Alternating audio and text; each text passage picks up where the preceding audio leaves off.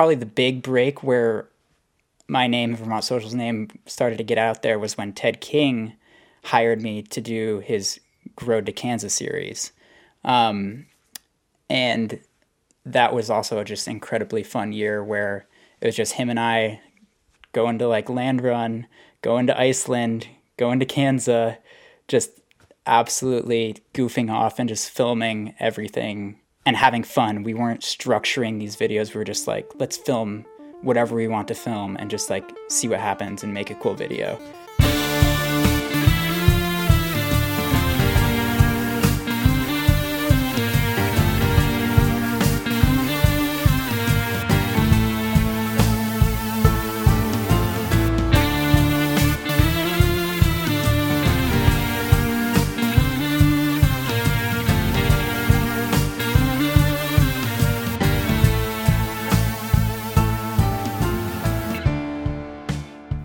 From KOM Cycling and Michigan Midpack Media, welcome to the Dirty Chain Podcast, the podcast that covers the cycling scene from the viewpoint of the Michigan Midpack.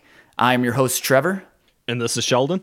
And on this episode, we talk with Ansel Dickey, filmmaker, event director, former pro cyclist, and we found out during the interview, third place finisher of the 2017 Barry-Roubaix. Now, I'm sure quite a few of you have seen videos with Ted King. He has King of the Ride YouTube videos, or before that it was Road to Kansas. And then now there are Wahoo Frontiers videos, and Ansel and his production company, Vermont Social, has produced all these really high quality and inspiring videos. If you haven't watched them, listen, stop the podcast, go to YouTube, watch a few of these videos because they are fantastic. Sheldon, do you agree?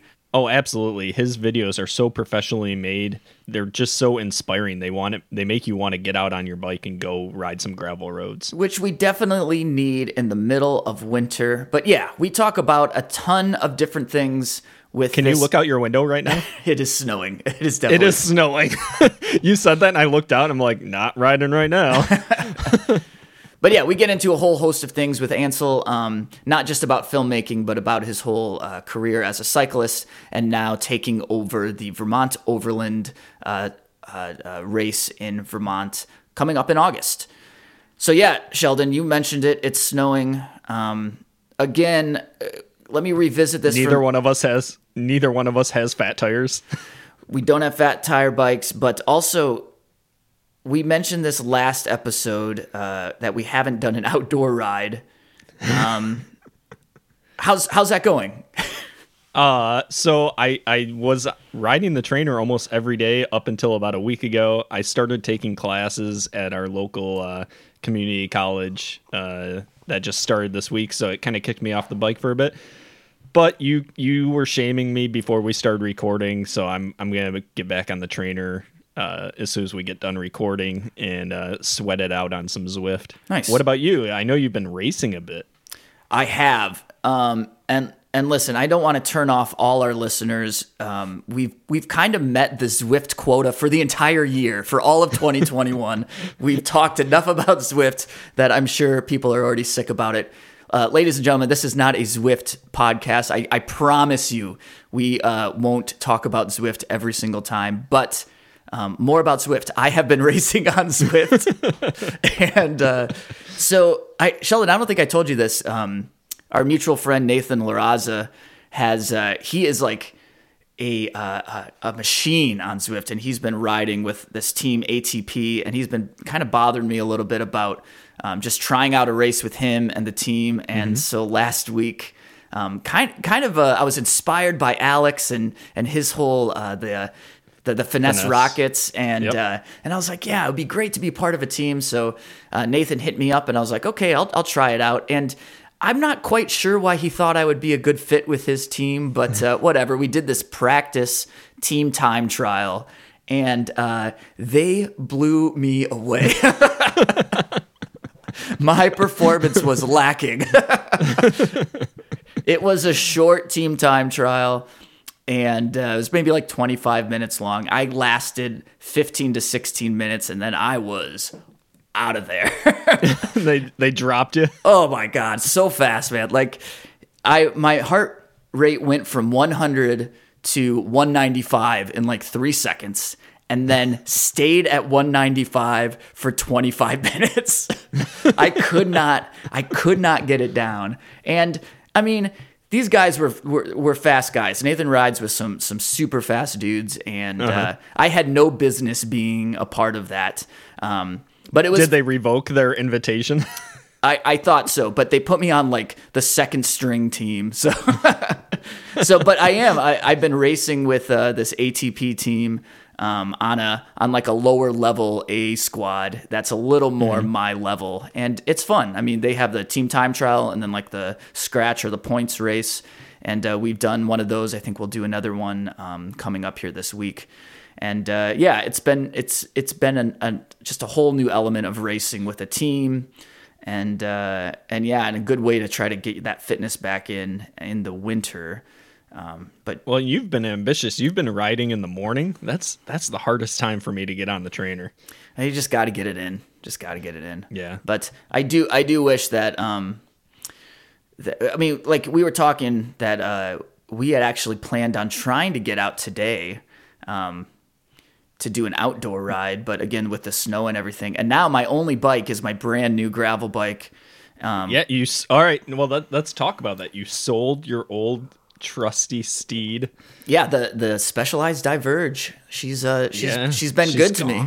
Yeah, but she's gone like to a friend of ours, Dustin Derrick. He does not have a fat bike. He did not have a gravel bike, and so it seemed like a good home for the Diverge. So I'm sure it'll still get a lot of miles and some good riding time. But yeah, I mean, I almost hung on to it because I thought it would be good to have a gravel bike to ride in some of this bad weather, or just have a backup. But then I thought, you know what? Sheldon has 6. I'll just borrow one of his. That's exactly right. But and that's actually happened before. It has. It is good. Yeah, it's good to have friends with multiple bikes for sure, and similar heights and multiple bikes. Yep, and we ride with the same pedals. Yes, Crank Brothers. Yep, that is helpful. But anyways, I did not want to take my I haven't even gotten my brand new bike out into the elements yet, and I did not want to do it while it was muddy and snowy, and I'm gonna wait a little bit on that. I stopped by your house yesterday and got to see it in the flesh, and that is one sexy beast. But you haven't even put the pedals on yet. It's still like, yeah, there's still a little bit of well, yeah, I haven't ridden it yet, so there's no need for pedals yet. Yeah. But you got carbon hoops on it, and that metallic paint job looks freaking sweet. Yeah. I'm excited for sure. Speaking of gravel bikes, there is something, Sheldon, I want to talk about. There was a big announcement or a big registration this last week with Gravel Worlds. That's in out of Lincoln, Nebraska, coming up in August, I think. But August 21st. But they did a big.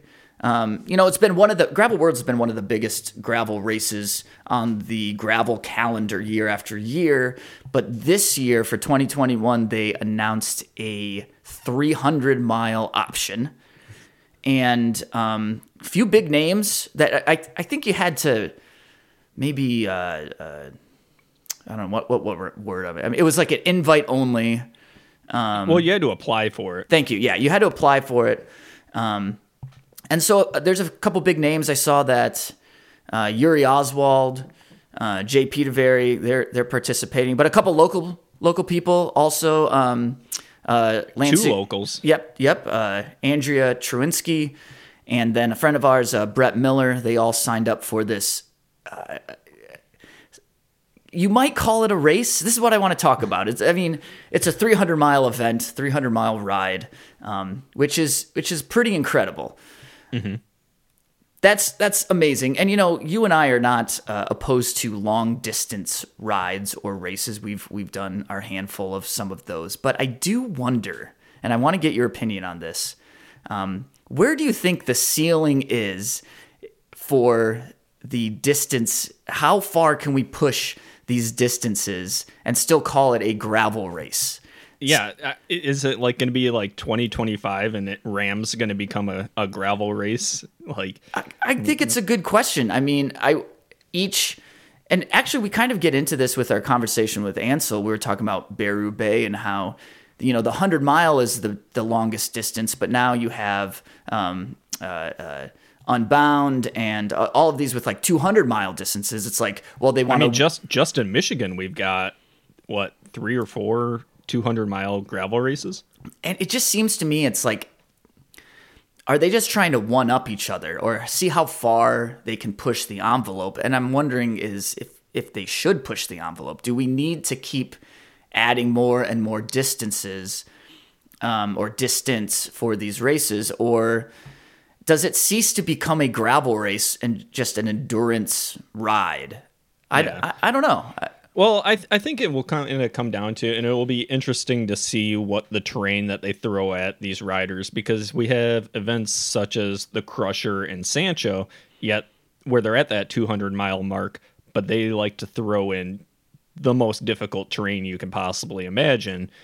But then are we going to have these 300-milers? Are they going to be 300 miles of gravel road, or is it going to be 300 miles with this mixed terrain thrown in on top of it? And I think that's where it's going to you're going to find people that either want to ride, where they can set a tempo and ride for 300 miles, or are we going to have people that are riding 200 miles, but you're having to carry your bike for portions of it? Sure. I guess my fear is that, for instance, back to Paris-Roubaix, even though there's 100, and that's the longest distance you can ride for Barry, but even with that 100, the competitive distance is the 62. Yeah, that's where all the pros show up. Yeah, I'm afraid that distances like that, those it's still a long distance, but now we're thinking, it's just like a medium distance. Yeah, like a medium distance. I'm afraid that those are going to kind of go away and become less and less competitive, and people are going to think of those as less. And unless you do the longest distance, then it's less of an accomplishment, which I think is unfortunate, because it's all an accomplishment to be doing these things. And even though you can still have a really difficult 62-mile race and ride and not have to do 100, 200, 300 miles to feel like you're participating in this like gravel culture. Yeah. I'm hoping that this enables, and I think we've actually seen it happening in Michigan. We've got these smaller grassroots 50 to 60 mile races that are kind of on the off weekends per se. And I think these smaller events, both in distance and smaller in field size, is going to keep that feeling that gravel has enabled. And I think having these big 200, 300 mile races sprinkled throughout the year is going to enable these smaller grassroots races to thrive. Yeah, for sure. Because my big concern is, if you have just the go-to event of the year, say Paris-Roubaix, if they all are shooting to have these 60-mile, 3,000 person fields, that kind of can get rid of that small grassroots feeling. So having these big races, I think, is going to kind of help stretch out the field a little bit and enable these grassroots events to thrive. Yeah, definitely. Well, cool. Yeah, I just wanted to talk a little bit about Gravel Worlds. It's on my bucket list for sure. I would like to make the trip out there some year and do Gravel Worlds. Probably not the 300, but who knows? Maybe after this year, people are going to say it's the best long distance event that they've ever done. So maybe I'll want to do it. But probably just I don't know what other distances they have, but they have like a 150. The 150 is like their main. Right. That's where a lot of the pros go to race. And I mean, I think Gravel Worlds, it should be on everyone's bucket list, mine included, because they really kind of stepped up when sanctioned gravel was being talked about a lot, and they were like, why does there need to be this sanctioned gravel worlds? Right. We already have gravel worlds, and they really dug their heels in against UCI and USA Cycling about the term gravel worlds when they were talking about doing these premier sanctioned races. We saw gravel worlds, and the Pirate Cycling really dig their heels in to say, no, we already have this, we're not interested. Yeah, I forgot about that. Yeah, that's a great point. But yeah, I'll be interested to see how it goes. Good luck to Brett and to Andrea and Tom Keller. Yep, Tom Keller got into it too. He's a friend of the podcast. So yeah, good luck to all of them and everyone participating in gravel worlds, and anyone that's looking to attempt a ridiculously long race or event in 2021. Again, I'm not opposed to long events, but I'm just wondering where that threshold goes from gravel race to endurance race or whatever. And if you're going to call it a gravel race, then maybe it needs to be less than 200 miles. I don't know. It's just a thought I had. So like I said at the top, if you've watched any of the videos from Ted King or Wahoo Frontiers, you've seen some of Ansel Dickey's work as a filmmaker with his production company, Vermont Social. And I think that's where I first saw his name around, attached to Vermont Social, knowing that was his company and that he was making these films. And then I just kept seeing his name pop up, and I was thinking, man, this dude's really super interesting. We should talk with him. And then I saw that he's taking over Vermont Overland as the director of that event, and I thought, for sure we need to talk with this guy. Really fascinating conversation with Ansel. We just didn't talk about filmmaking. We talked about cycling, gravel, all sorts of different things. And yeah. So here's our conversation with Ansel Dickey.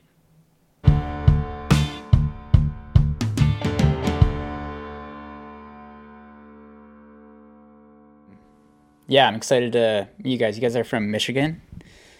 Yeah, we're from the Lansing area. It seems like the gravel scene in Michigan is pretty good. I remember when I first got into stepping away from road and like kind of sticking my toe in the water of gravel, Barry-Roubaix was like the biggest and only big gravel race, right? Yeah, in the country, right? Like yeah, in the country. Yeah. So you win an award for being one of the first guests not from Michigan to bring up Barry-Roubaix before Sheldon or I brought up Barry-Roubaix. That's awesome. I have a hilarious story about that because I don't remember which year it was, but it was the only year I ever did it. And I flew out, had a crazy travel experience because my license was expired. I was like 20 and I was trying to rent a car, and I showed up in like the outskirts of Detroit at the car rental place, and the lady at the desk was like, dude, this license is expired, we can't rent you a car. And I'm like, oh my god, and I'm stuck here. So I took an Uber back to downtown Detroit, and I'm coming from Vermont because I'm from Vermont, and I lug my bike bag through kind of like the city, which was like a scary experience for a 20-year-old at night. And I go to the Greyhound station, which is also a very scary place at night in downtown Detroit.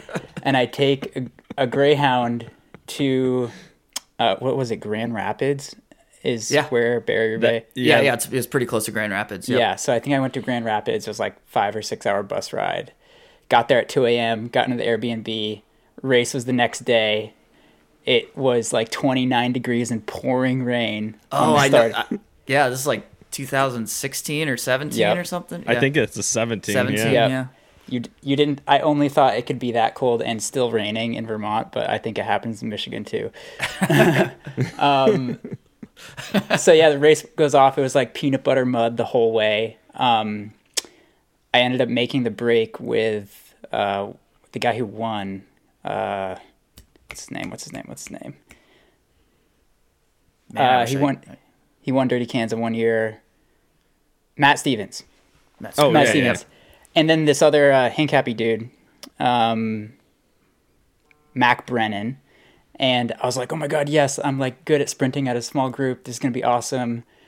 And I think it was like the highest output I've ever done for 3 hours period in any bike race ever, and crazy conditions. But long story short, Matt Stevens won the race, and then I flew home that afternoon, and it was just like a total wild Barry-Roubaix experience. But really cool to see that many people out there, and the brewery partnering with them. They definitely did it right. I don't know why they kind of like, do you feel like they've kind of fallen off the map in notoriety compared to like other events now popping up, Unbound? That's a great question. It's still the big one here in Michigan. Like it's always kind of the high point of everyone's season in the gravel scene here in Michigan. But I don't know. I was at Mid-South one year, and some guy was riding next to me. He's like, "Where are you from?" I said, "Michigan." And he was like, "Oh, I'm going to be at Barry-Roubaix in a couple months."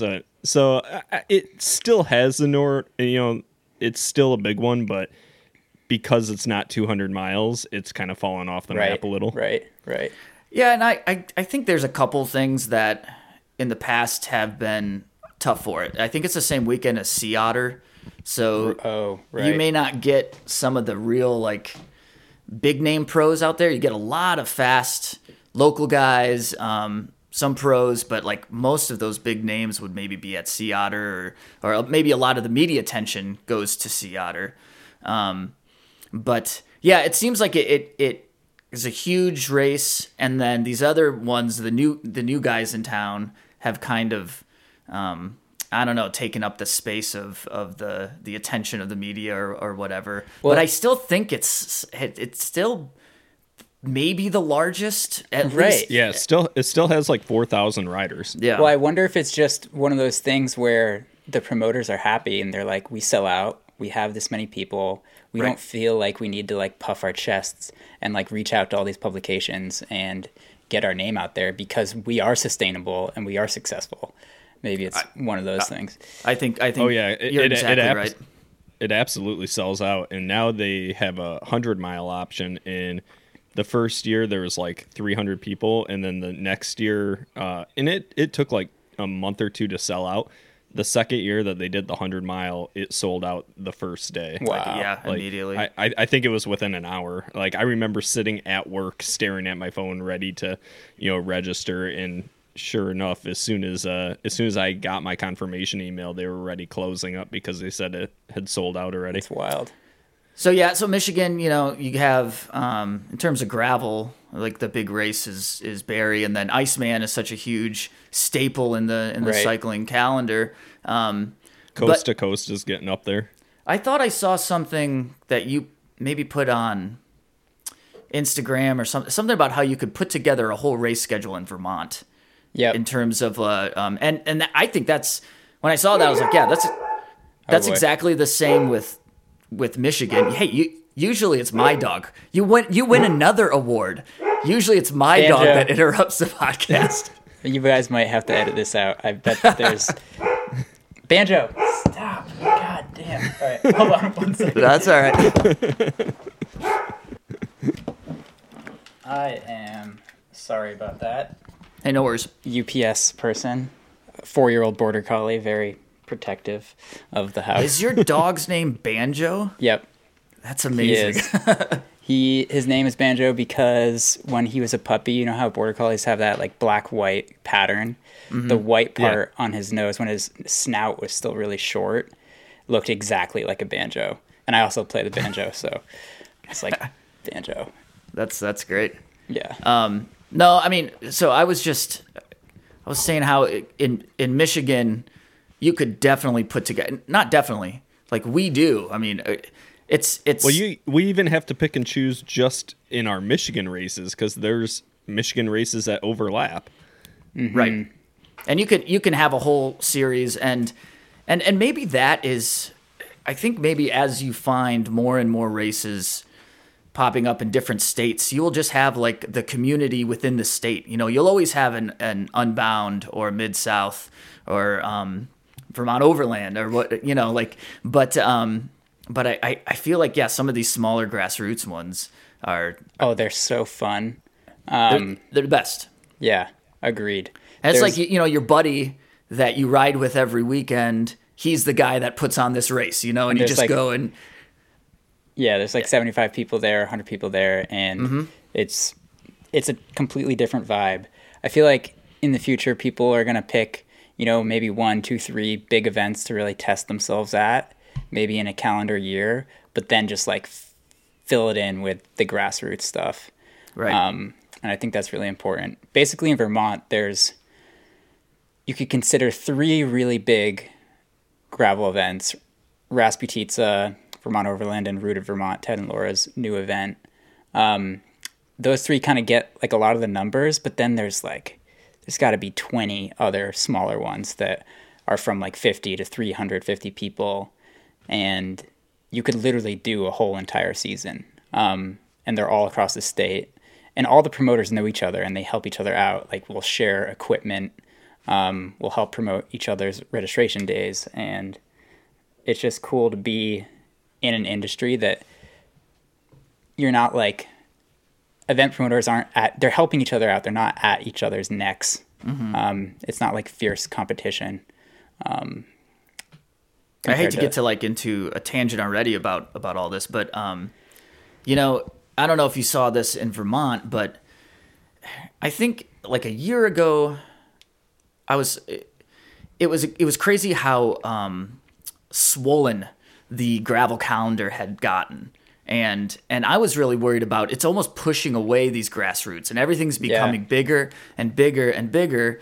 And I don't want to just talk about COVID at all, but like COVID hits and it flipped everything around. And so all of a sudden these big things, these big races can't go on, these big events totally canceled. And the only ones that can happen are these smaller grassroots ones, less people. They're a little more flexible with their, with the way they, with the days and the way they ran things. And so all of a sudden, what I was worried about, these grassroots ones dying, now it's like this resurgence of, no, maybe the grassroots is the way to be racing, to be participating in events. And I'm just glad to see that none of these have really, I mean, I'm sure there were a lot of races that hurt, and some of the smaller ones maybe are totally gone now, but we saw some pretty creative things happen in Michigan. Yeah, same here in Vermont. It almost kind of became like over the summer. Right now we're pretty locked down just because like recent spikes with the holidays and winter, everybody's inside. But over the summer, you'd see like a lot of group rides happening, and there were no like real events where you'd like sign up. But like I hosted like a friend's invite 30-person kind of overland ride on the day that Vermont Overland would have happened. Ian Boswell hosted a similar thing for his Fondo, Peach and Fall Fondo. And like, we just found ourselves kind of hopping around from like friends' houses with like just a good group of riders to do these awesome rides and hang out afterwards and just like have beers and turn on the barbecue. And we were sitting around like, maybe this is what we do in 2021. Like, screw big events. We'll just like organize small group rides in like new locations that we haven't ridden in. So that was really fun. But yeah, I'm conflicted because I love the big events. I've been to most of them now, just shooting like with our work for Vermont Social and my past with racing. It's a huge part of the cycling industry, and like talk about cycling overall is doing well because of COVID, but talk about the event industry. Like, I can't think of something that was hit harder, just with everything being canceled. So I hope they're able to come back in some fashion in 2021. We'll see. I want to talk a little bit about not a little bit. I want to talk about the Vermont Social and all of that in a little bit. But you mentioned Overland, and that's kind of your new thing right now, right? That you took over the Vermont Overland. Tell us a little bit about what exactly it is. It's not just a single race, right? Yeah, so I guess I'll try and give you the whole backstory. I'm from Cape Cod. I went to school, like this athletic high school as a ski racer in Vermont called Killington Mountain School. And that's kind of where I first got exposed to, it was like a prep school, kind of athletic skiing academy thing. I was like gung-ho on being a skier. And that's where I got exposed to biking, because we'd like bike in the spring for cross training. And this guy, Peter Vollers, approached Killington Mountain School and said, hey, I want to start a junior cycling team. So I signed up for it in the spring. I think I won like the first 3 races that I entered, and I was like, whoa, this is really fun. I've never been this good at a sport, because I sucked at downhill ski racing. And I got through that, and I also ended up getting kicked out of Killington Mountain School for being a shithead teenager. And this guy, Peter Vollers, found out that I got kicked out, and this was the year after I kind of like first joined the team, and he called me up like the day later. He was like, dude, I don't care that you got kicked out of school. I want you on the cycling team this spring. You're a good cyclist. You're better than this. Commit to like racing a season. So that was the second kind of season I did. Maybe I was 16 or something. And I did it. I went full on, like trained all early spring into the summer, and just like went all into it. Ended up reapplying to school, the same school. They let me back in for, I guess that'd be junior year. And that's kind of how that, they still have a junior cycling program to this day. And that's how it started, more or less. But then I kept racing. Peter was like my original coach, kind of also founder of Vermont Overland, the original guy who got me into cycling. So then I went off and raced a bit as a continental pro in America and in Europe and on the national team. And all the while, Peter was back in Vermont. He was a real estate lawyer by day, Vermont Overland kind of adventure promoter by night.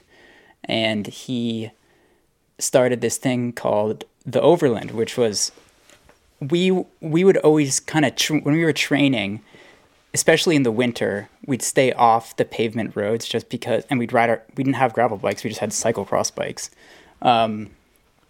And we did these like epic training rides on these like beautiful farm roads in Vermont. And we're like, I think Peter realized like, holy crap, this is a really fun new form of riding. Why don't I create an event? So I guess we're in our 9th year of the event. So 9 years ago. Okay. So pretty early on in like any sort of gravel conversation. Yeah, exactly. So first year he promoted the event. It was called the Vermont Overland Grand Prix. And he was also, a little bit of a backstory on Peter, he was a pro growing up on the crit, like raced with IME, like against 7-Eleven, like very old school kind of American road race background. Okay. And so he had that like kind of like big banner type finish, downtown finish. He wanted to like bring crit racing and like merge it with gravel almost. So he did this thing. He offered prize money the first year, which was a great idea to get like some pros there in the very first year of a first event. I think it might have had 350 people. And it was just like a smashing home run success. Like people loved it. They'd never done a type of event like that. It was right before cyclocross season. So like it was a good, almost like, because it was at the end of August, it was almost like a good transition from road racing to cyclocross for a lot of those people in New England. And then it just evolved from there, grew and grew and grew to now we have like 1,500 riders, still in central Vermont. But Peter recently had a change. His wife, Kim, got her dream job out in Albuquerque, New Mexico. She is the general manager at this place called the Los Bulbanos, which is just an amazing boutique, kind of really high-end inn with an organic farm attached. So she was like, I'm going, you can come with me or not. So Peter went, and he was just going to do like, and still is doing remote law work. And I think he thought he would be able to do the events remotely. And I think he quickly realized that he wasn't going to be able to do that. Plus, just kind of like starting a new chapter of his life, I think he wanted like a clean book-ending close to that. So he approached me, and up until this point, through Vermont Social, Vermont Overland was always a client, and I had been handling the marketing for probably 5 years now, all of it. So he, through our relationship and through me knowing the inside and out of the business, he was like, do you want to take this on? You can have it. And we had to cancel our 2020 event and just deferred all the entries to 2021. So it was like kind of a good time for Peter to pull out almost. And he basically just gifted the business to me. And now that's kind of what I've been doing. And we opened registration day last January 1st and sold out crazy fast again, which is just mind blowing to see how badly people want these events to come back.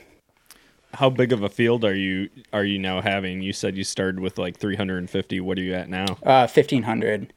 And okay. I'm conflicted on size because I feel like there's a breaking point where it's like it gets too big and it kind of feels inauthentic.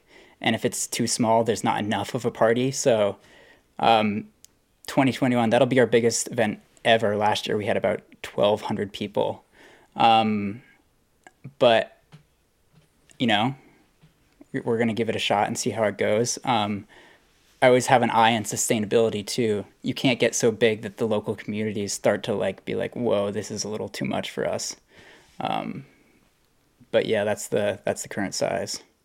That's a fantastic consideration that you're factoring in the community itself and not just the event. Mm-hmm. So as a someone who has done the former marketing for the race, for the event, and then as, if I understand correctly, as a former winner of the overall event. Once. That's my claim to fame. Once. So it sounds like a pretty good fit for you to then just come in and be the director of the entire event. Is this something that, you know, back when his name is Peter, right? Yeah, Peter. When Peter was kind of getting you into cycling and into racing and all this, was this anything that you thought you wanted to do with your life, or anything that you thought that would be, as you're going to events and going to races, that you thought, hey, maybe someday I'll run my own? No, I always when I was still trying to climb the ladder of professional road cycling, I would see people start events or start coaching and be like, oh man, I never want to do that because that means you've never actually really made it as a pro. And then I went a couple more years and very quickly realized that there's absolutely no way, unless you're one of the best riders on the world tour, you're not making enough money to support yourself. Unfortunately, that's a sad truth within American pro cycling. So, and then it kind of maybe evolved to man, I should really start thinking about how I can make money after or during on the side of racing or after racing. And then I remember being like, maybe Peter would hire me to help with the marketing because his event and brand is really cool and successful, but he's not doing anything. And I always kind of had an eye for marketing. And he ended up being my first client, I just started helping him with Instagram and Facebook, and I was still racing at this point, and that was kind of how Vermont Social formed, really, as a side project to just supplement my income while I was still racing and doing races like the Tour of China and Tour of Azerbaijan and these crazy things in Europe. And I just remember thinking no, I never thought that I would be in charge of the whole thing, but I remember thinking oh, it'd be so cool if one day I could just Peter could pay me a livable wage to help him with the marketing. So yeah, sitting here today, super, super, super grateful for all that he's done for me and also taught me over the years just within business and life skills. I think it's very important to have a mentor like that, because looking back on that start, if he didn't call me that next day after I got kicked out of school, I have no idea where I'd be right now. It's wild. Yeah, it's amazing. I want to talk about Vermont Social, but before we get there, just tell us a little bit about the course of the Overland and Absolutely. what people are riding or can expect if they are going to be a part of the event. Totally. So it's on the shorter side, but don't let that fool you because it's crazy hard. So it's about 50 miles with 6,500 feet of climbing, 95% gravel and or class 4 unmaintained roads. The really cool thing about Vermont is that there's this network of ancient town highways, which people used back in the 1800s. And they're still legal throughways today, but they'll be unmaintained. So and there's this classification system for surface types. So like a class 2 highway is like your normal paved road. Class 3 highway in Vermont is your normal kind of graded gravel road that's maintained by the towns. And then you have class 4 roads, which are legal town highways. Anybody can traverse them, but they're completely unmaintained. So think of your like double track Jeep trail type thing. Oh, we know what you're talking about. We have some of those in Michigan. The forest roads. Yeah. Exactly. And Vermont is super hilly and cavernous, and it's got a lot of rock. It's like a lot of different stuff going on with the topography. So these class 4 roads are just wild. So on the course, it's about 50 miles, 6,500 feet of climbing. You'll have anywhere from between 5 and 6, we call them pave sectors, which are just really the class 4 unmaintained roads. And those will vary in length, but maybe all said and done, you're riding like 6 or 7 miles of class 4 over the 50 miles. And the hills here are just crazy, crazy steep and sinuous. So we recommend that people ride like a gear ratio of 1-to-1, if not way more, or else you're going to be hurting unless you're just like a superhero climber. But the climbs aren't really long. They're just super punchy and super steep, kind of like 5 to 10 minute long climbs. And you go through a couple different villages, and it's just one of those races that's so intense and so short for like I'm speaking through the lens of a person who would be at the front of these races. For the general public, it's a really hard, long 4 or 5 hour event. But Brendan Rim won the event in 2019. He races for Hincapie. And he won in 2 hours and like 25 minutes or something. So it's just like a crazy, crazy fast, super technical, super tactical race when you compare it to stuff like Unbound, which is 200 miles and flat, stuff like that. So, well, that's the beauty of gravel, right? Like same, categorized into the same type of race, gravel, but they can be like, some could be basically a mountain bike race, and others could be a road race on gravel roads. Totally. So every year, do you have it on the same course, or is it a varying course? We've changed venues a couple times. So the first ever year when it was called the Vermont Overland Grand Prix, it started out of Woodstock, Vermont. And the town actually did not really like the event there because some of the local shops were angry. And it was just like the first time it was there. I think it takes, with any event in any like downtown area, I feel, and I'd be interested in your perspective on this too, is like I feel like there's an equilibrium point where there's like friction for the first couple of years until the town really adopts it once they see that economic impact. So we have you see big running events in Woodstock and the whole town comes out to watch and they love it and happens every single year. But it takes a while to get to that point. So we didn't get to that point in Woodstock, and then it moved to Pomfret, which is literally just like 2 miles north of Woodstock, tiny little town. It was there for about 3 years. And then Peter bought a house in Reading, which is about 10 miles south of Woodstock, Reading, West Windsor area, which is where actually my partner and I live. And then he just said, screw it, I'm going to have the race at my house, because he had like 45 acres or something and enough space to make it happen.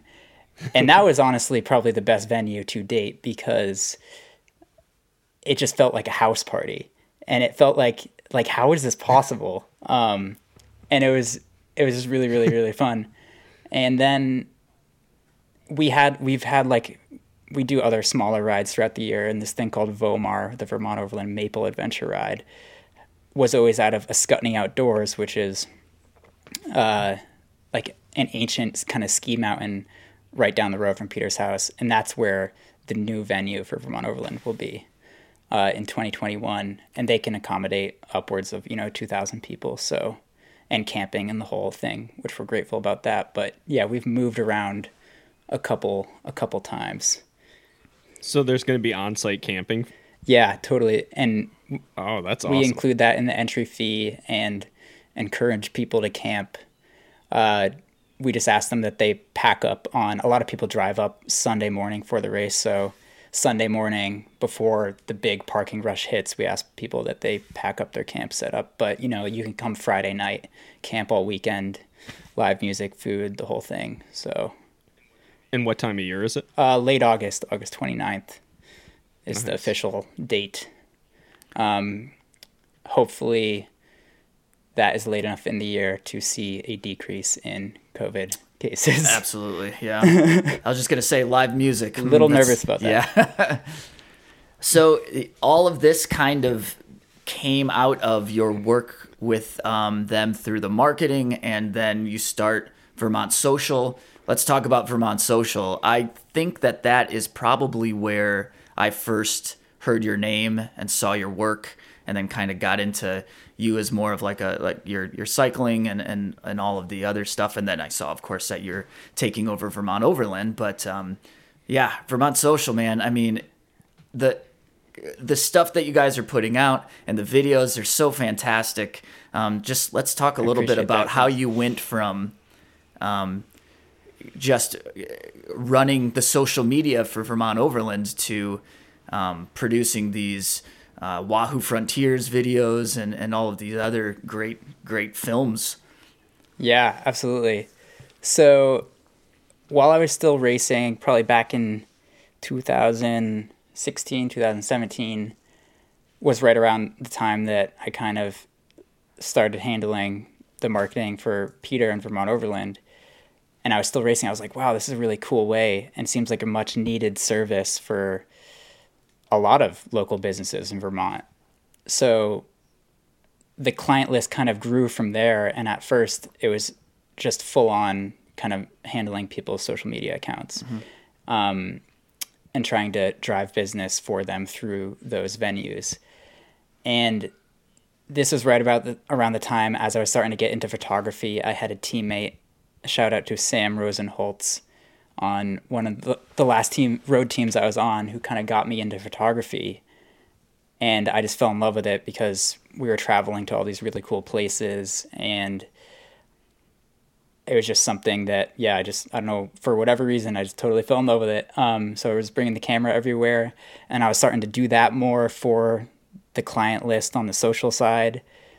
And then slowly my name in photography kind of slowly got out there, and any business that I would get, I would run it through Vermont Social. And so at first on the social media side, the client list grew considerably for a while. And then we started seeing the need. I started toying around with video for Vermont Overland, and like the YouTube channel, you can go back there and watch those god awful first couple of videos we made if you want to see something bad. And I kind of just it was just a really fun couple of years of learning photography, getting better at marketing, learning how to edit video, learning how to shoot video, upgrading the gear.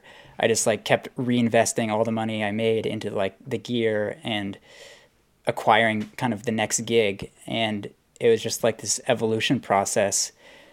And then kind of probably the big break where my name, Vermont Social's name, started to get out there was when Ted King hired me to do his Road to Kansas series. And that was also just incredibly fun year where it was just him and I going to like land run, going to Iceland, going to Kansas, just absolutely goofing off and just filming everything and having fun. We weren't structuring these videos. We were just like, let's film whatever we want to film and just like see what happens and make a cool video. And I think people loved seeing that and seeing kind of an athlete of his stature in that kind of unpolished way. So that helped the name get out there a little bit more. And then the following year, Wahoo reached out to us, seeing our name through probably that series and some other ads we had done for clients, being like, hey, I want to do this other series called Wahoo Frontiers. And that's kind of Matt Porter's brainchild. He's the head of content over at Wahoo Fitness. And that's just another example of like a year later, a little over a year later, probably 5 episodes now, just like crazy growth and like new gear and new ways of shooting and new ways of editing and just like trying to make every next video better than the one before. And yeah, it's just one of those weird things that like you keep putting good work out into the world and your name will get around. And we never, at least it's kind of ironic, like Vermont Social is a marketing company, but we don't really market ourselves that much other than like me posting about it, maybe on my personal channels. So yeah, that's kind of the evolution. And now we're talking with Wahoo and a bunch of other clients about 2021 projects and gonna kind of see where that ends up. Now, did you have any formal training, or have you just kind of, as this has gone along, just kind of let it snowball? And kind of the latter. I decided not to go to college right out of high school because I was racing, and that was like my excuse. Looking back, I'm like, man, I really wish I went to college just to be able to like check that box. And then on the other side, I have a lot of friends who are like, dude, you didn't miss anything. Like you got a head start on all of us. So no formal training other than like a few really good mentors along the way who taught me the ins and outs of photography, who taught me stuff about video. And then I'm adamant that if you're passionate about learning something and you're willing to like take the extra step to just like seek out that information, you will find that information so easily. You can teach yourself anything in this digital world. It's mind-blowing. So if you're just willing to Google something, you're willing to watch a couple videos on YouTube, it is crazy how much you can learn. So yeah, 100% self-taught, never went to film school, did not go to college, probably won't at this point. So have you found the transition from cyclist and then marketing, and you see these transitions a lot, like maybe an event promoter, like you were saying, and now that's what you're doing, or I mean, now the big thing is like you're a privateer, you're trying to get your own sponsors or whatever, and you kind of went down a creative road, and I guess cycling is not a really creative sport. I mean, it kind of is, but like you're now a creative, I guess. You and totally. And did you find yourself now in that, like, you're still servicing cyclists and that community, but on the creative side? Talk to us a little bit how that works, or how you are responding to being a creative. Yeah, absolutely. I probably have a couple things there. First, the transition from being or calling yourself a pro athlete to, for lack of a better term, entering like a 9-to-5 thing, although this is not a 9-to-5 thing, but like going from pro athlete to not pro athlete. It can't be overstated enough how hard of a transition that is. And I've seen a lot of friends do it and me going through it myself. It's like your identity is being a pro athlete. You are this, you live this, everybody knows. And I think it actually traps a lot of people within the sport. Like the last maybe 2 years I was racing, I was like toying with the idea. I was like, I don't really see a future in this. I feel like I've trained as hard as I possibly can. and my numbers are plateauing. I'm not getting better results. I'm still young, but like, am I just going to be doing this for however much longer, or do I say, or do I stop now and do something else? And I remember feeling trapped. Like all my peers were going to be like, "Oh man, you're a quitter. You're a quitter." So I think it's like a really, really hard transition. And I was lucky in the fact that I was able to kind of start Vermont Social alongside as I was still racing, to then wait to really make that jump once Vermont Social was big enough to like make it worth it. And I remember like probably the year later, it was tough being like, oh, feeling like I needed to go train when I really didn't. And I wasn't training for anything, or like having this like anxious need to like exercise. And I think exercise is important, but not to the level of like what I was doing it, or the amount that I was doing it. So that transition was tough. And then kind of becoming a creative, I think that transition, and then like my experience in the past with cycling, has been a great tool with what we're doing now with Vermont Social and working with a lot of athletes. It helps us as creatives get the best out of the athlete and know what they're going through, knowing the right kind of questions to ask. Also being an athlete and being kind of in front of the camera too, like, you know what is uncomfortable and you know what's annoying when like a creative asks you to do something. So I at least feel like we have a really good working relationships with the athletes we work with. And I feel like that's an advantage because we are athletes or have been athletes ourselves.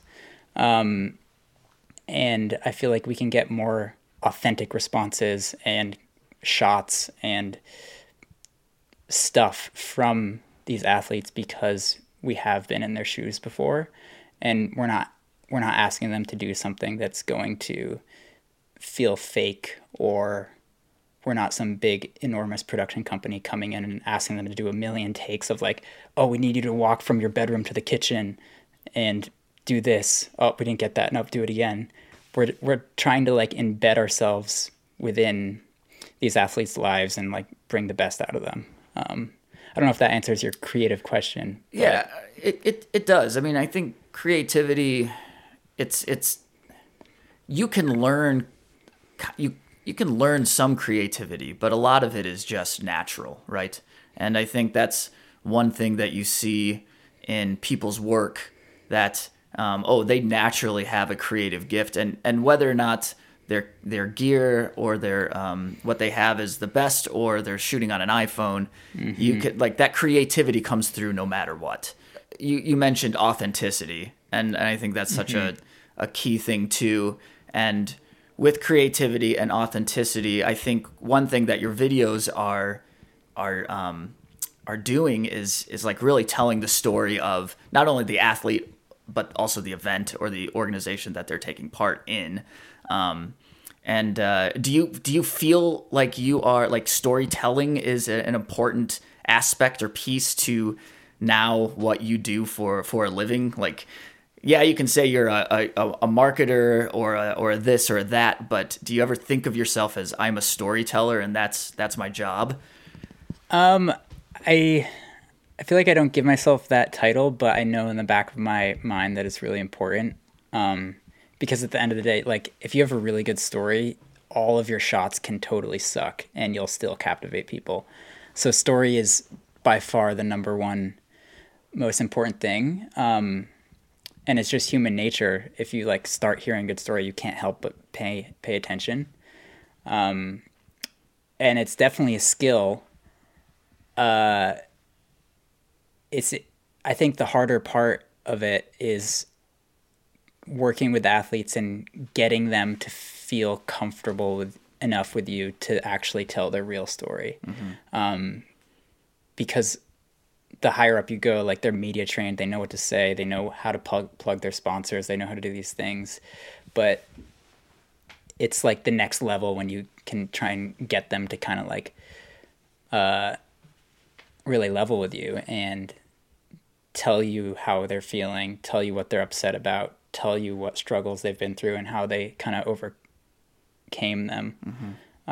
We saw we just released our latest video with Colin Strickland, and he had talked about his decision to not go to the world tour, which is like mind-blowing for me because that was my dream as a junior cyclist and a U23 cyclist and a low-level pro cyclist.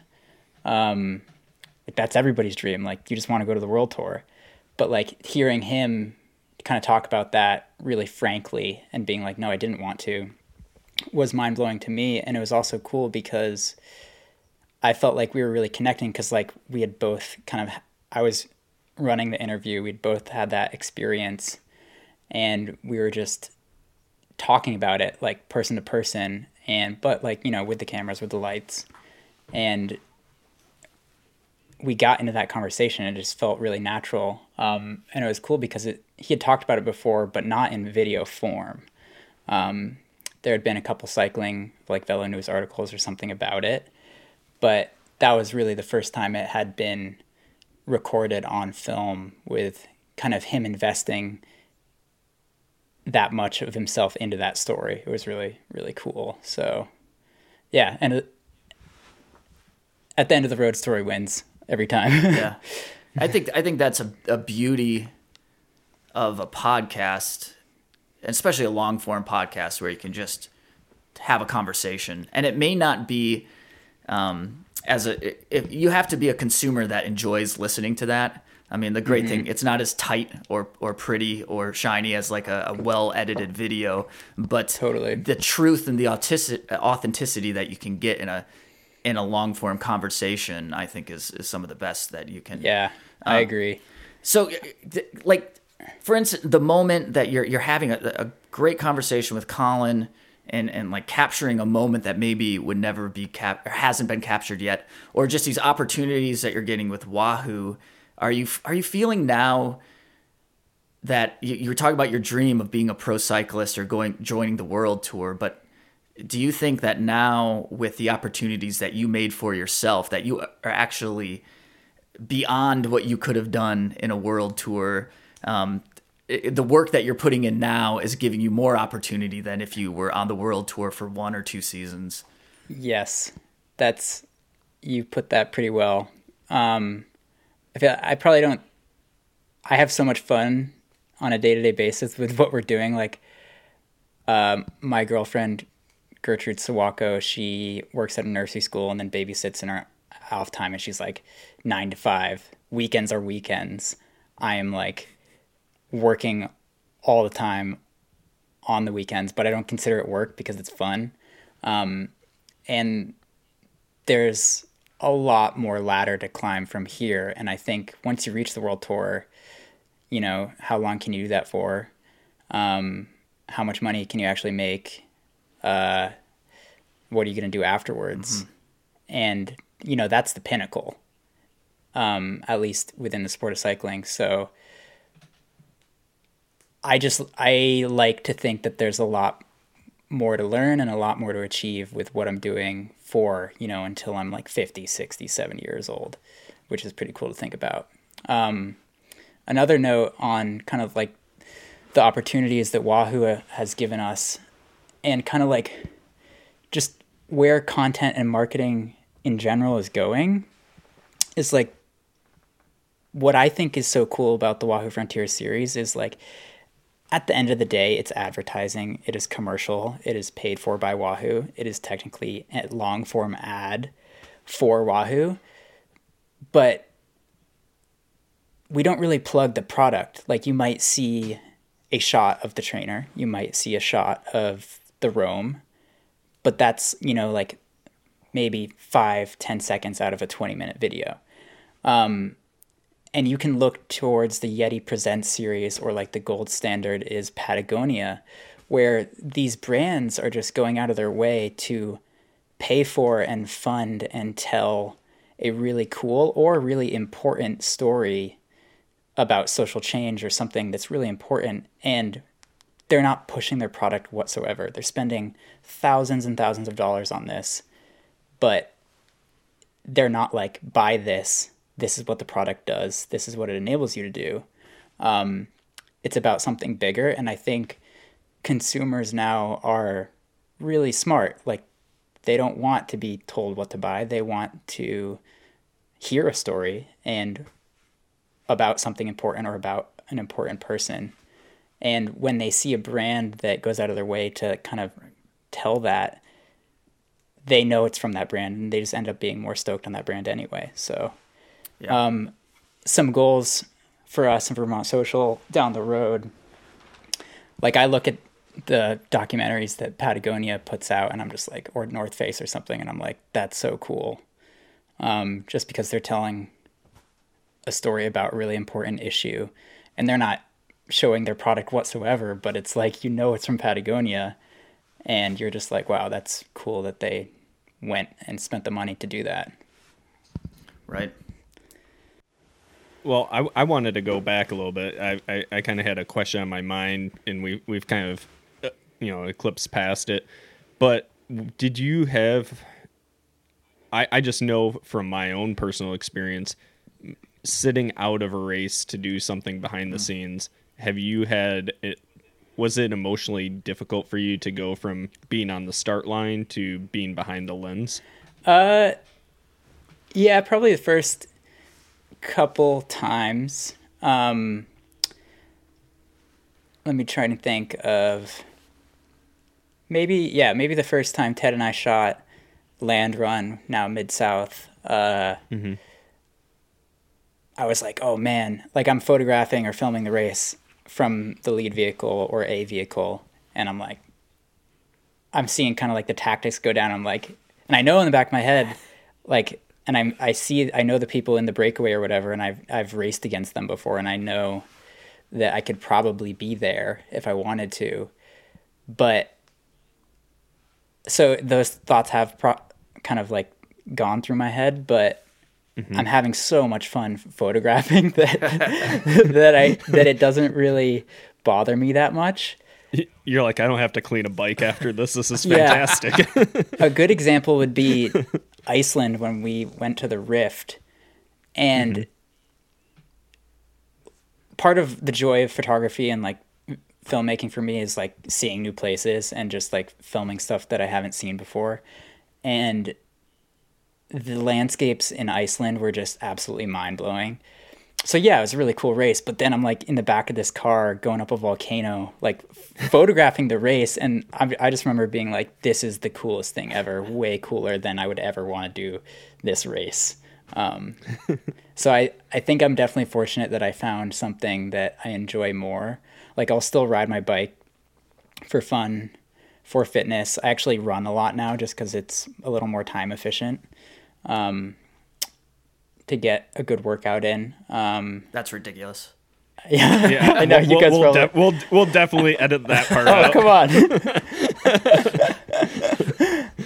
on. Big mountain biker, my border collie.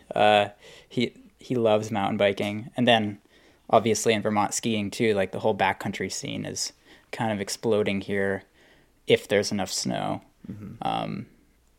So yeah, I like to keep it balanced and stuff like that, but no, long story short, I'm definitely lucky that I found what I'm doing now, because I have no regrets, and I'm not constantly thinking about the past, like, oh man, what if?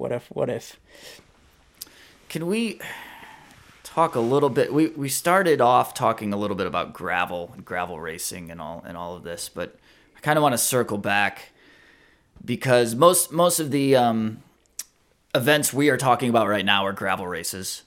And a lot of the events that you film or shoot are gravel races, and like the whole Wahoo series is a bunch of gravel riders, totally gravel athletes. How much do you attribute the whole boom of gravel to helping you kind of get Vermont Social and your whole career off the ground? A lot, because I think there's a lot of talented people within our industry out there. They're just not known yet, and it only takes a couple successful videos or filming something of importance once or twice to get your name out there.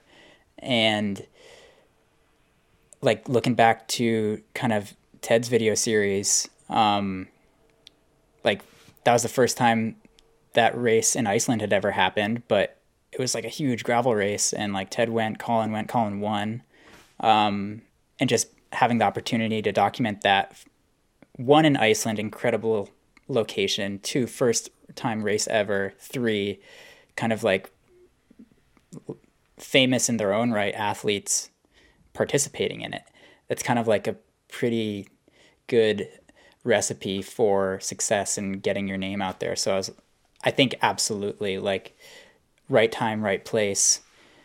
I was lucky enough to just have had that experience as a cyclist, getting into it a little bit. And then as I was transitioning to this industry, being able to kind of easily shoot that and like shoot the Mid-South and like have relationships with the promoters and be able to get into the lead car to actually capture the content. Whereas now we've shot so much gravel and so much cycling that we're like kind of excited to take on other projects that are not within the sport industry, which are like, I'm sure somebody who works in like food or something else, some other industry, would be terrified of like doing sports photography or making a video about an event. But that's kind of like the opposite for us, where we're like, oh man, we kind of want to challenge ourselves in other ways too. So yeah, very cool.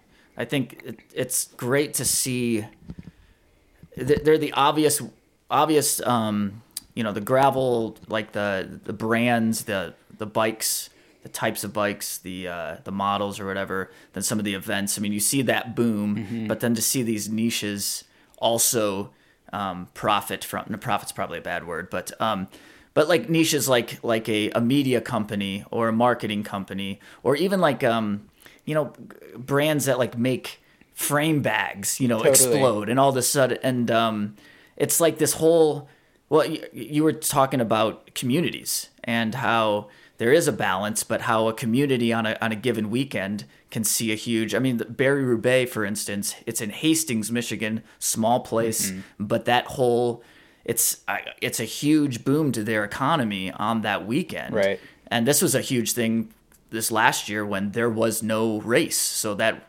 like, what happens to all the restaurants and all the stores that don't get that economic boom.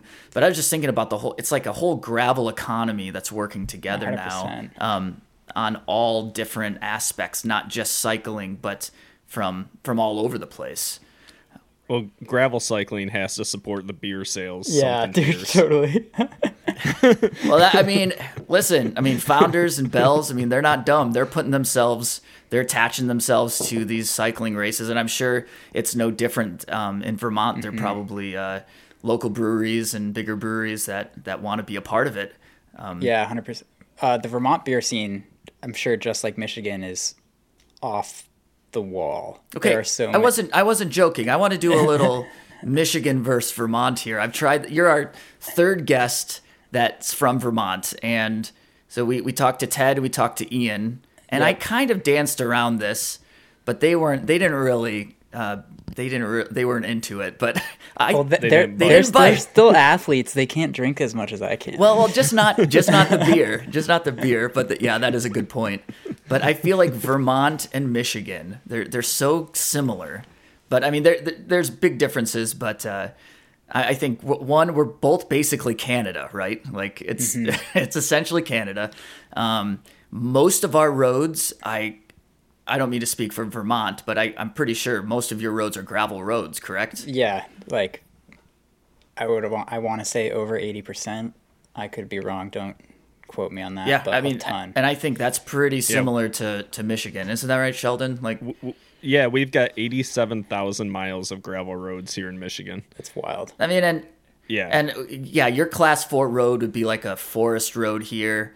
Probably way sandier here than it is in Vermont. You got some rocks and things, but what made me really think about it though is when you put that, I don't know what it was, but that thing about you can have a whole gravel race calendar in Vermont, and I was like, yeah, that's Michigan for you. Like you could not leave Michigan. We've got the gravel race series, and you look at the series, and it's what, probably 14 races now. Holy cow!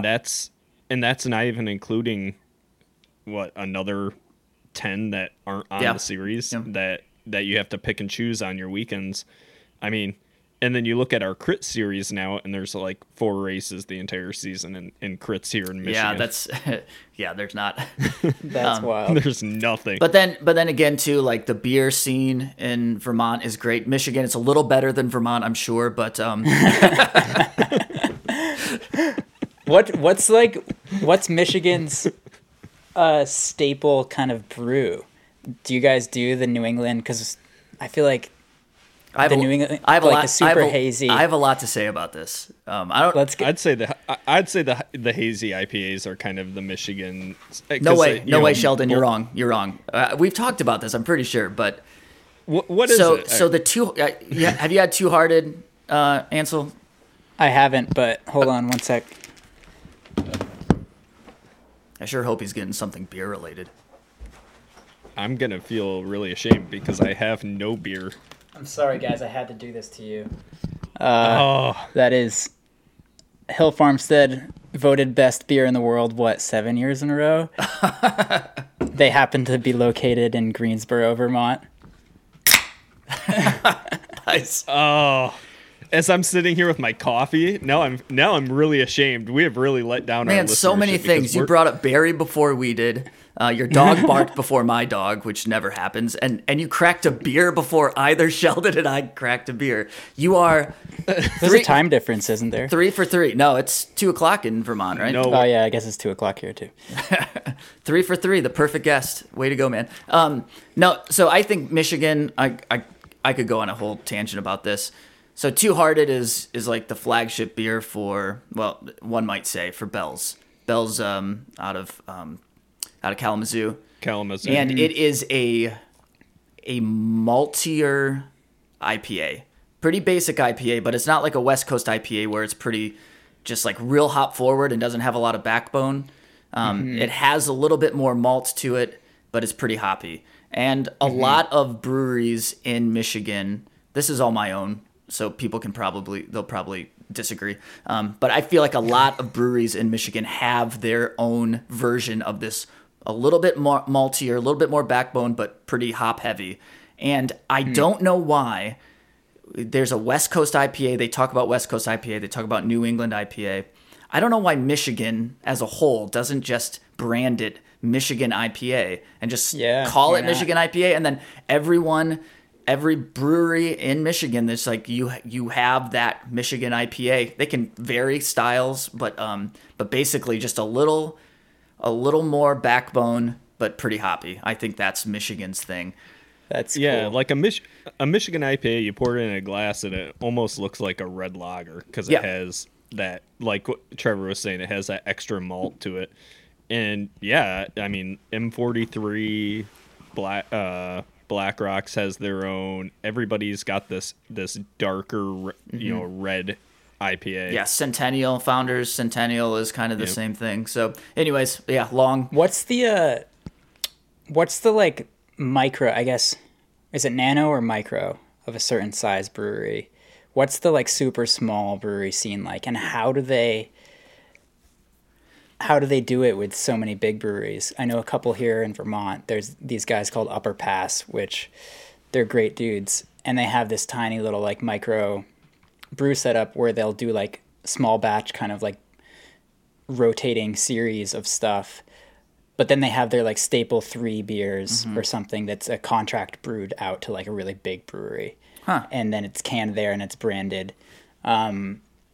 What's the, I don't know, I guess, what's the size difference? And like, can you go to like these microbrews and like get a beer? Well, can you make it as a small brewer? I mean, well, Yeah. a big thing right now is, I mean, we're seeing a lot of them just like closed due to COVID precautions, and a lot have like if you're not making enough beer to be, well, I mean, we have no restaurants either, but if you're not canning beer and taking it to stores, or bottling beer and taking it to stores, your production, I'm sure, is hurting a ton. There's a lot of these places are doing to go, so you can get a growler fill or like the big crowler cans or whatever. But we do have a few. Michigan's pretty good about having their smaller local brewery, but also we have a couple of just enormous breweries that, that are all over the country. But you do find, I think that you find that both of these are kind of working side by side, and and you have a big following for some of the, you go in, it's about the size of a bedroom, and they're pouring beers.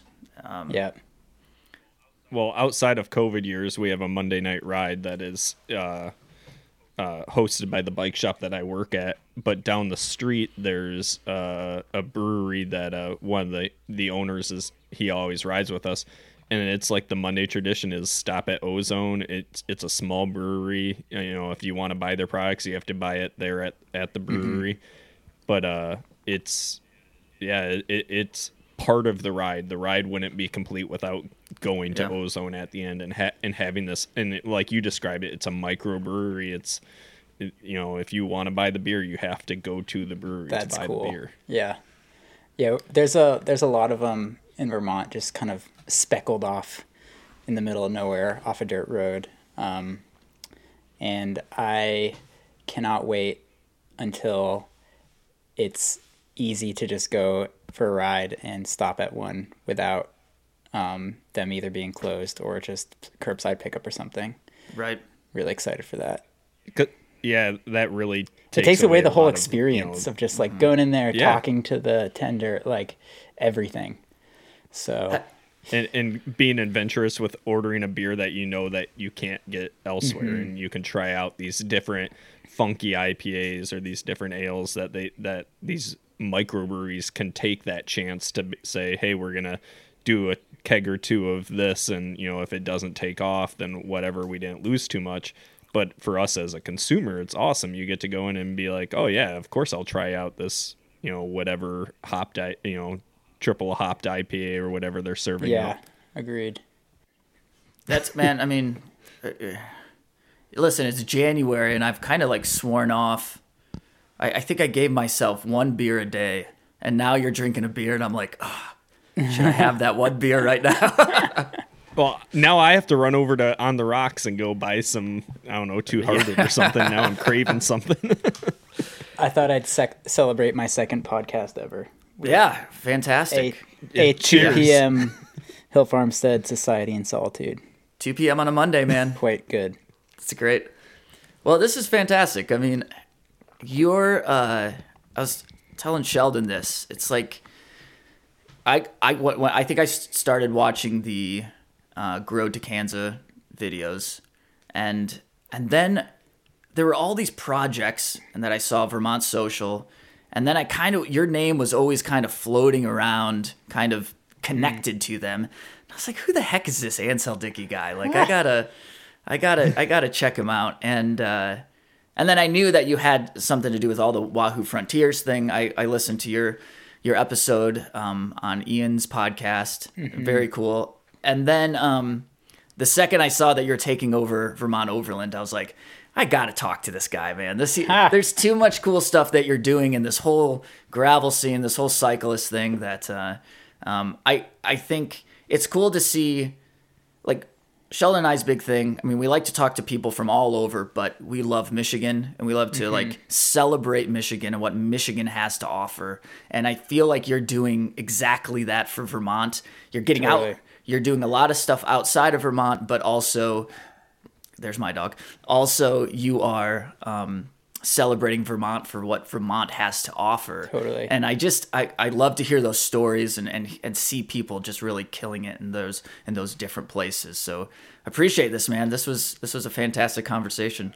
Yeah, absolutely. I appreciate you guys. I think it's really awesome that there is audio content like this, available to people within this niche, and it's just cool to see. And I'm honored that you guys wanted to talk to me, but also be, on the show with like Ted and Ian and Amity and a lot of other people. So hopefully one day, maybe next year or this year, I guess, now that it is 2021, I'll see you guys at Barry Bay.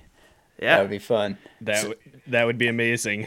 We can have some good Michigan beers, and the more we've talked to people from Vermont, it's like, it makes us wonder, like, what are we missing? Do we need to do a road trip? Yeah, if you guys want to come out to Overland 2021, be my guest. I would be happy to support the podcast and have you guys come out. Yeah, that would be absolutely amazing. That'd be pretty great, for sure. Anything else? Damn it! Now I have to hop on the trainer and actually, so I don't die. Or just get a really good climbing gear. Just granny gear the hell out of it. Just ride a downhill mountain bike with like the best climbing gear. So you're telling me not to bring my single speeds? Yeah, we're pretty good. We're pretty good about picking the wrong gear picking the wrong single speed gear. Yeah, we've gotten into that trouble before. Anything else you want to like promote or tease or anything else coming down the pike that? I don't know. Maybe I'd just like to say that I still have a lot more goals to accomplish, but I feel like I'm finally getting to the point where I don't feel like I'm fighting for my life every like moment, coming from being like, I need to get this gig, otherwise like I won't make it. I feel like I'm finally comfortable and I've achieved enough success that I'm doing stuff like this and I can give back and people want to know my opinion. And I'm just super grateful for everybody who enabled me to get here, like Peter, Sam, who taught me photography, and Ted, who gave me the opportunity to shoot that series, Matt Porter at Wahoo, who trusted us with this series. There's behind anybody, there's always like a big team of people who enabled someone to get to wherever they are and are going. So, super grateful for all those people. And then I guess just hoping for a good 2021 and that we start to see good news around COVID coming out pretty soon. Yeah, definitely. Yeah. Perfect, man. Well, thank you so much. Sweet, guys. Ansel, awesome meeting you. Yeah, and, you guys too. Hopefully the world returns to some form of normalcy and we can make our way out east. Yeah, absolutely. Agreed. Definitely. Thanks, guys. The Dirty Chain Podcast is a Michigan Midpack Media production in partnership with KOM Cycling, the source for your bike accessories and necessities. Connect with us on Instagram and Facebook at Dirty Chain Podcast or email dirtychainpodcast@gmail.com. Call our hotline 616-522-2641. If you are enjoying the podcast, please leave us a rating and review on whatever platform you use to listen. Audio editing and original music by Trevor Gibney. Sheldon Little handles the social media, graphic design, and of course, bad decisions. And a big thank you to Ansel Dickey for taking the time to be on our podcast. And as always, keep your chain clean, but get your chain dirty. We will see you in the Midpack.